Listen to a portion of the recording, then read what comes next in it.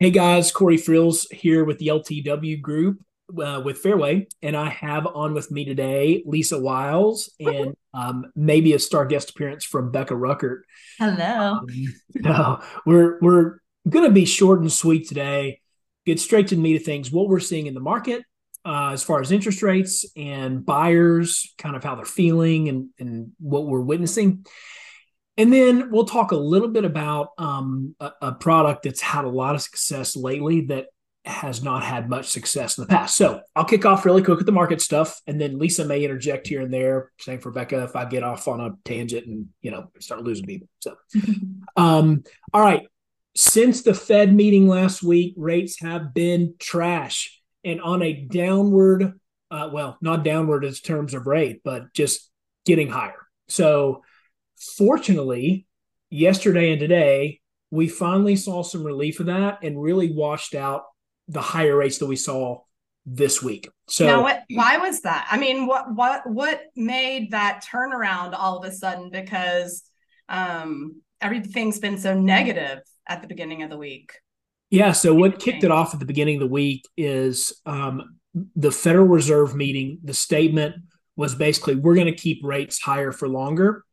And most of the Fed voting members forecasted that they would keep rates high through 2024, which the market had previously expected several rate cuts in 2024.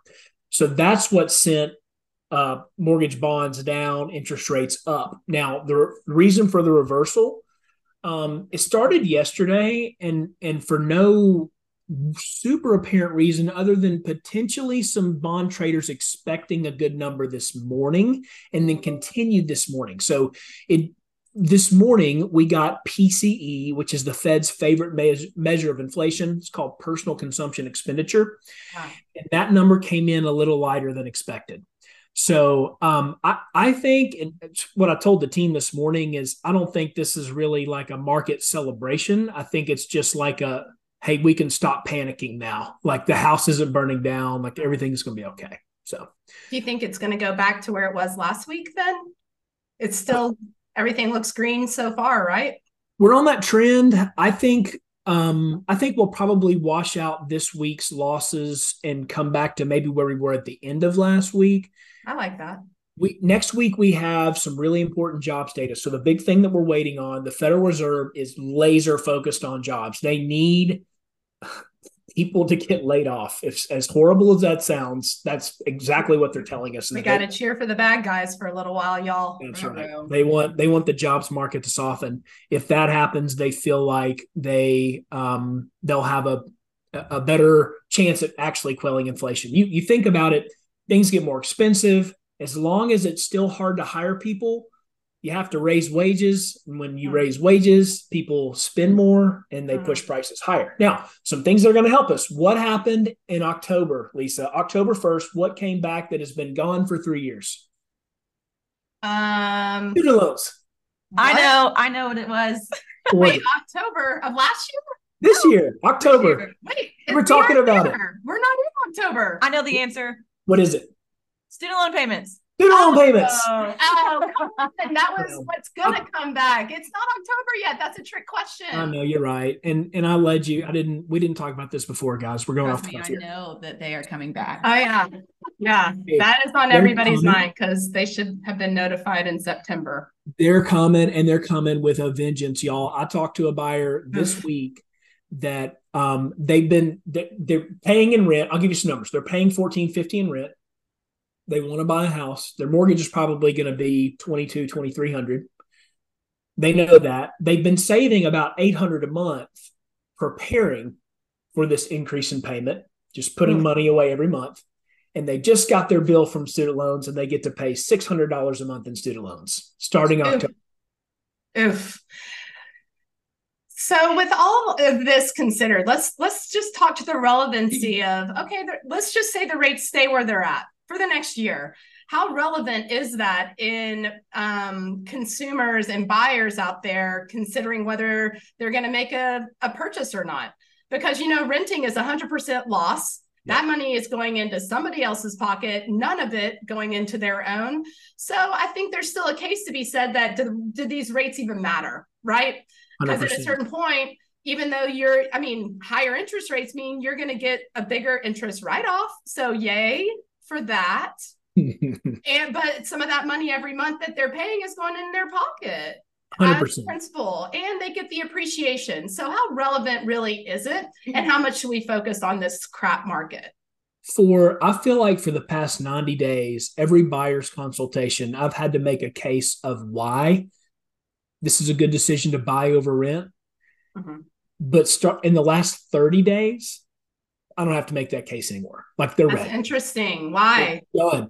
I think so the same buyer I was talking about that has $600 in student loans coming back, their rent just went up 16%. Went from $1,250 to $1,450. And Knoxville's one of the worst metros for this. It is 9% is the average in Knoxville, and it's higher than the national average. Yep. So I think they're just done. They're done asking if they can have a dog. They're done asking if they can have two.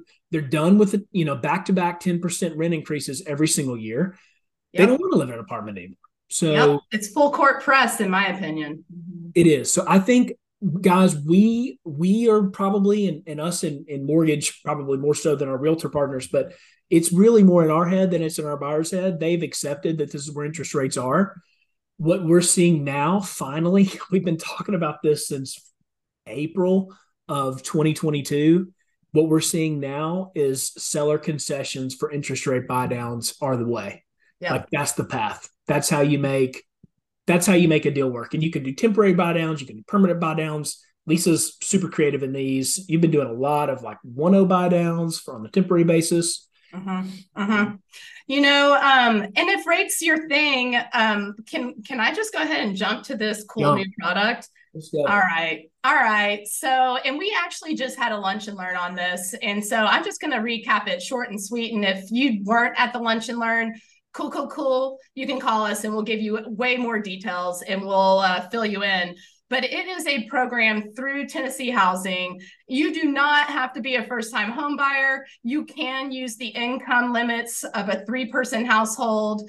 You don't have to use household income to qualify. You can just use the qualifying income that you want to choose to use. The rate is fixed through THDA. Today it's at 7.25%. Listen, that's better than current market. I'll tell you that right now. And there's so many other little ways that you can utilize this program. 3% down, $6,000 second loan through THDA to help with the down payment, or 6%. So many options and opportunities. Again, you can even own another house. Don't have to be a first-time home buyer. So many people fit into this bucket, y'all. And it stabilizes that payment and it gives them the ability to push up on what their purchase price is, which helps you guys a little bit as well. So more people fit into this than you would even ever imagine because of all the little tricks and ins and outs that we can pull with it. Single premium MI. I can't even tell you all the trick shots that we can take. So for you guys on the listing side, I know that when you hear THDA, you think government, you think red tape, you think, repairs. I mean, that's true. It is. Well, there is a lot of government red tape, and we'll get to that piece in a second. But for this particular product, THDA has no overlays. They make no additional rules to conventional loans other than an income limit. That is it. All they care about is the income limit. Besides that, this is a normal conventional loan. So you don't have to worry about, there's not going to be any repairs asked for on the appraisal that you wouldn't typically see in a conventional appraisal. Mm-hmm. There's not going to be a 5-acre restriction. There's not, trying to think of another, there's not a 45% debt to income restriction.